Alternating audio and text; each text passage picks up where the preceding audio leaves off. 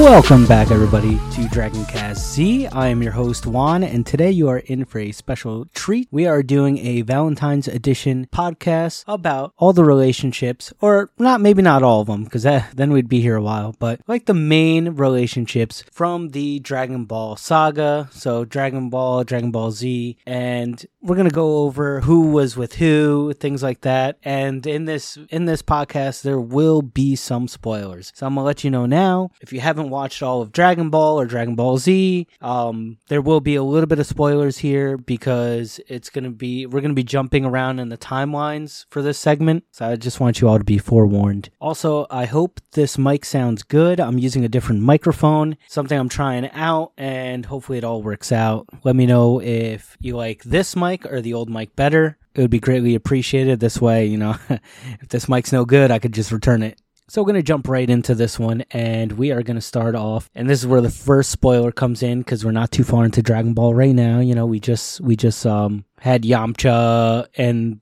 fighting against like everybody. So this first relationship is, and you probably saw it coming, but it is Yamcha and Bulma. So starting off in Dragon Ball, Yamcha was always afraid to be in the same room as any beautiful woman, but at the end of his initial journey with Goku, he ends up dating Bulma. So he ends up dating the smartest woman on the planet, but unfortunately, the relationship was doomed from the beginning. So part of the issue with this relationship was the fact that they're both young and attractive people. So the issue was actually the fact that Yamcha was so attractive that he would always get the attention from other women. That's something Bulma didn't like. And later on in the series, Bulma witnesses a Red Ribbon Army thief attempting to seduce Yamcha, and she took this as a sign that he just wasn't willing to be completely committed to her. So in the series, the two kind of go on and off for a while, where ultimately Yamcha and Bulma just end up splitting apart, and it was mainly because of the fact that Yamcha was just too distracted by other women. Basically, wandering eyes. You better watch out there, fellas, because wandering eyes are never a good thing. And now for spoiler number 2. And this is something that we're actually going to be getting to very soon as well in the Dragon Ball saga, is Goku and Chi-Chi. So Goku was pretty much forced into a marriage with Chi-Chi because he promised he'd marry her, and he didn't even know what marriage was. And Goku, despite having 2 kids with Chi-Chi now, Gohan and Goten, he's still pretty clueless about any real expressions of love. And it's pretty clear, like, Goku, I don't know how this relationship with Chi-Chi works for him, but it's pretty clear that, like, Goku really has, like, his, like, priorities a little out of whack, if you would say, in the love department, because it's pretty clear that he would much rather train at all times. Like, at one point when he was in the afterworld, they gave him the opportunity to come back as an angel on Earth for a day, but instead he remained focused on entering the tournament, on the world tournament, rather than reconnecting with, like, his wife and kids. And the only time you really see Goku and Chi-Chi interacting, like, later on in the series, is just, like, being concerned about Gohan's future. Like, he wants Gohan to train and be stronger, I would assume, so that when he passes away for good, that Gohan could help, like, protect the Earth and everyone.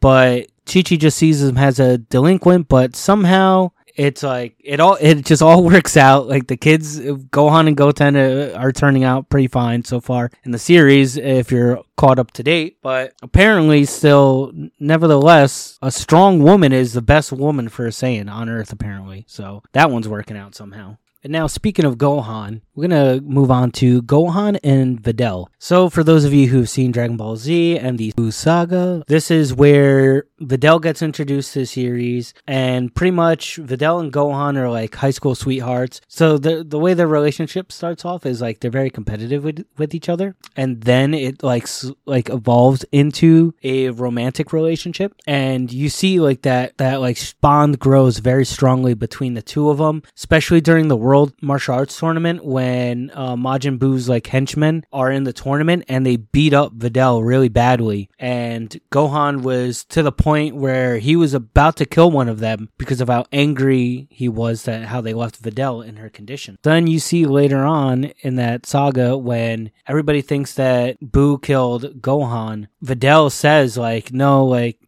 she says this confidently. She's like, no, Gohan's alive. Trust me, I can feel it. And it's almost like blind fate, but like it's like an actual like connection between the two of them. And then like, you know, you don't see much of the relationship like in Super like you did during like the Buu saga, but even in Super you see like there's like a moment where this guy like accuses Gohan of like cheating on Videl, but it was like a whole setup thing where like he like paid or convinced this chick to like kiss him, and then he took photographs and tried showing it to Videl, and this is while she's pregnant with their kid. That ends up like backfiring on this guy, and it just shows that like it just goes to show like their bond is like that, it's that strong where like she wouldn't fall for something so stupid like that. Like yeah, maybe Gohan should have probably jumped in front of the bus on that one and kind of maybe explain that whole situation sooner. Like yeah, he dropped the ball there, but that right there just shows like it's true love between them. That's why I'm gonna go out on a limb here and say that probably they're probably the best couple in this whole universe right now. And our next couple is going to be Krillin and Android 18. And this is probably, in my opinion, especially after like the whole Dragon Ball Super like World Tournament thing or Universe Tournament, this might be my favorite couple. Cause like, I know they haven't been around as long as like Goku and Chi-Chi or anyone else really, but it's pretty dope, like their whole situation, how it comes to be. So for anybody who knows, who's seen Dragon Ball Z during the Cell Saga, Android 18 and her brother 17 were sent to kill Goku and the Z Fighters. And basically, like, not to like get too into it, but Krillin and 18 have like this confrontation where like she ends up respecting him. Like he tries to, you know, defend himself and fight the best he can, and basically he gained 18's respect, and then she like menacingly like kind of like spared his life and gave him a kiss on the cheek. And even though like Krillin was like terrified, this man was terrified because her and her brother could have killed him at any moment, she just gives him a kiss on the cheek and spares his life. But like that right there, from that kiss, like grew like this relationship that they have now. And in that saga, you know, Krillin kind of risks everything to protect 18 at like various parts. So basically when all that's done, that whole saga's done, they got the Dragon Balls together and summoned Shenron, and there was a wish left over after they wished everybody back who was killed by Cell. And Krillin tried to use that last wish in turning 18 and 17 back into humans, because now they're androids, they're cyborgs, however you want to call them. And Shenron, for whatever reason, didn't have the power to do that. That was just a wish he couldn't accomplish. So what then Krillin did was he ended up wishing for these, the androids have these bombs in them, and anybody can like detonate them as long as they figured out how to, with these like they had remotes, but I'm sure anybody could have just figured out how to really detonate them in that universe. So he wished that those bombs be removed. So Shenron was able to do that, and he removed those bombs. And then basically like once that was done and then 18 found out, you know, that kind of just helped solidify the bond between the two of them. That like, there's some deep roots right here between 18 and Krillin. You know, like they were enemies and then they end up being in a relationship together, marrying each other. And you see in Super how much that relationship grows, because then during the tournament, they came up with like a special technique, and it's just something that through their bond of husband and wife were able to develop. So that's kind of cool, like, because this whole time, like 18 helps Krillin perfect like his techniques. You know, she helps him improve them and everything, and he helps her improve too, which is kind of crazy to think, because this whole time, regardless, Krillin's just a human and 18 is an android. So like from the jump, she was always stronger than him, and she will always be stronger than him most likely. But it's still cool that like they could help each other develop and improve. And it really comes out like in Super, like how much she supports him. And I think that's pretty cool.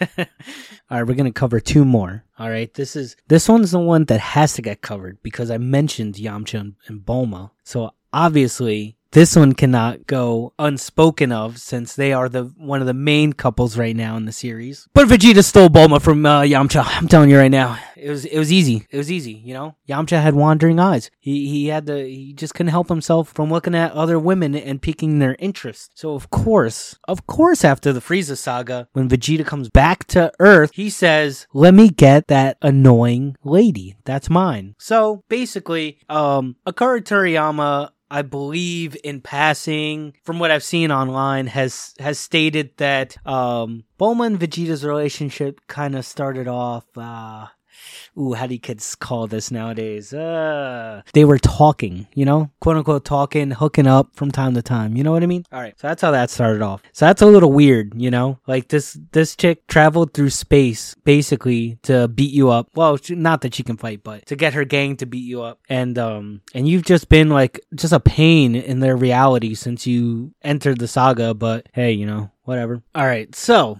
this, you know, this relationship's kind of crazy because, like I said, like Vegeta's been a pain in their butt the whole time. And like when Bulma and Vegeta first met during the Frieza saga, like Bulma literally had nightmares. I don't know if you guys remember, but she literally had nightmares about Vegeta. And then Vegeta always has found Bulma to be like a nuisance. But you know, like ever since they had their son Trunks, then like they went through all that time with the Cell saga. You got to see, you know, what Trunks like grows up to be. So like that was kind of something that helped out with their relationship too, I think. And then in Super, it all kind of comes together. Then it gets stated why Vegeta and Bulma are such a good pair. And it's because Vegeta says it. It's because Bulma is like the closest thing to a Saiyan woman. So like her personality really closely resembles what Saiyan women were like. So basically, like to an extent, you know, Bulma reminds him of home and everything like that. So I think that's another part of the reason why they can like bond so well. And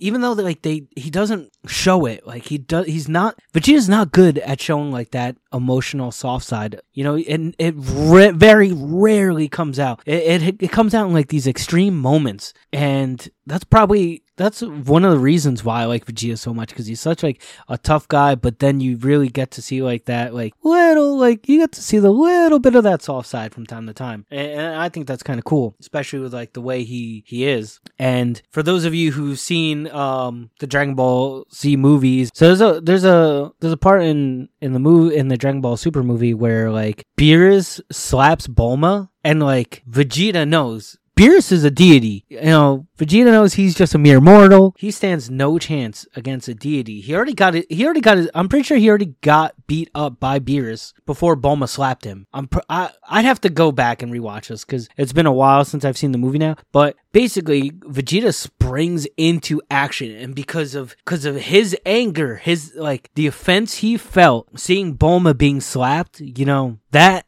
fueled him to reach a new level. So that right there goes to show you how much of a loving person Vegeta is. Because to see her get hurt and to know you have no chance against a god, but to still go charge headfirst into that fight and stand your ground, like he was able to hold out against Beerus for a while. It's a good fight. If you have not seen that, just look it up on YouTube. You know, Vegeta versus Beerus. It's good. It's a good fight. And, like the emotions are high in that one. And then another part where you like really see how much Vegeta cares about Bulma is like they're having their second kid, and you know he gets the invitation for the Tournament of Power, but instead of like going off to another planet to train and everything, Vegeta stayed by Bulma's side for her pregnancy. He would not leave until that child was born. So Vegeta said, I don't care about this tournament. This baby needs to be born before I can go and do anything. I need to be by Bulma's side. And they literally had to get, I think it was Whis, had to use some ability of his to basically, you know, expedite this pregnancy just to get Vegeta to fight in the Tournament of Power. So it's so crazy, like the difference between like Goku and Vegeta, because Vegeta's more tied into that like Saiyan heritage. So he does things more by the book, and even though he seems like a distant, cold person, he's very caring and loving. So it's kind of cool to see like the difference between Goku and Vegeta, with the strong Saiyan heritage, being raised and everything in that society, and then Goku just kind of being wilderness guy, like it's just so different. And our final couple in this segment is Trunks and Mai. So if you've seen all of Dragon Ball Super, this one pulls on the heartstrings. I'm gonna be honest with you. This one gets you there. All right. So basically, obviously, Trunks, half-blooded Saiyan, Mai, full-blooded human. All right. Post-apocalyptic world, tragedy strikes, Goku Black appears, destroying everything. Before that, Trunks and Mai, enjoyed like dinners with Bulma. Like they had the whole couple thing going on.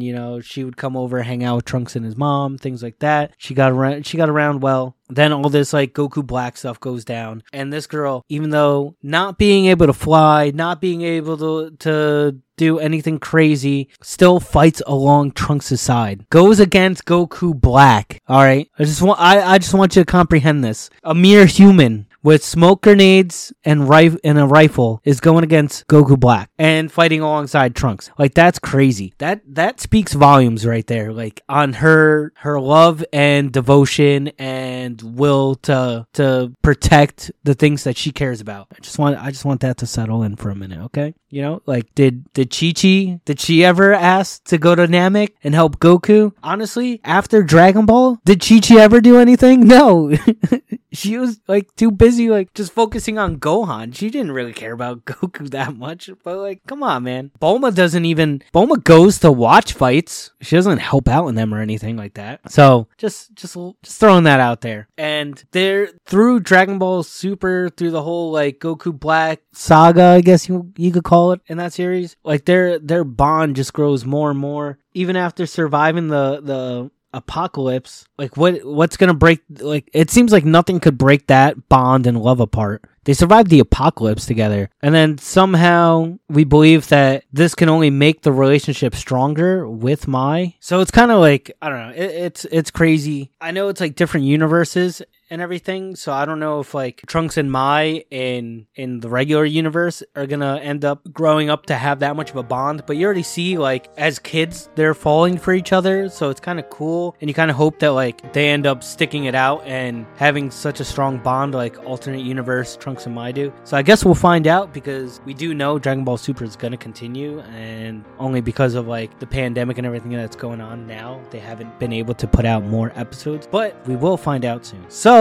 on that note, I want to say thank you everyone for sticking around. I hope you are having an enjoyable Valentine's Day today. I know I am. And I hope you enjoyed this segment. I hope that in the future we can do more things like this that correlate with like our holidays and things like that. I really had fun making this right now. And I'm probably gonna have more fun editing this, because now I get to go back and hear every time I accidentally messed up a word or something like that. And the bloopers for me, I think are hysterical because of my reactions sometimes. But with that said, until next time, peace out, take care, enjoy.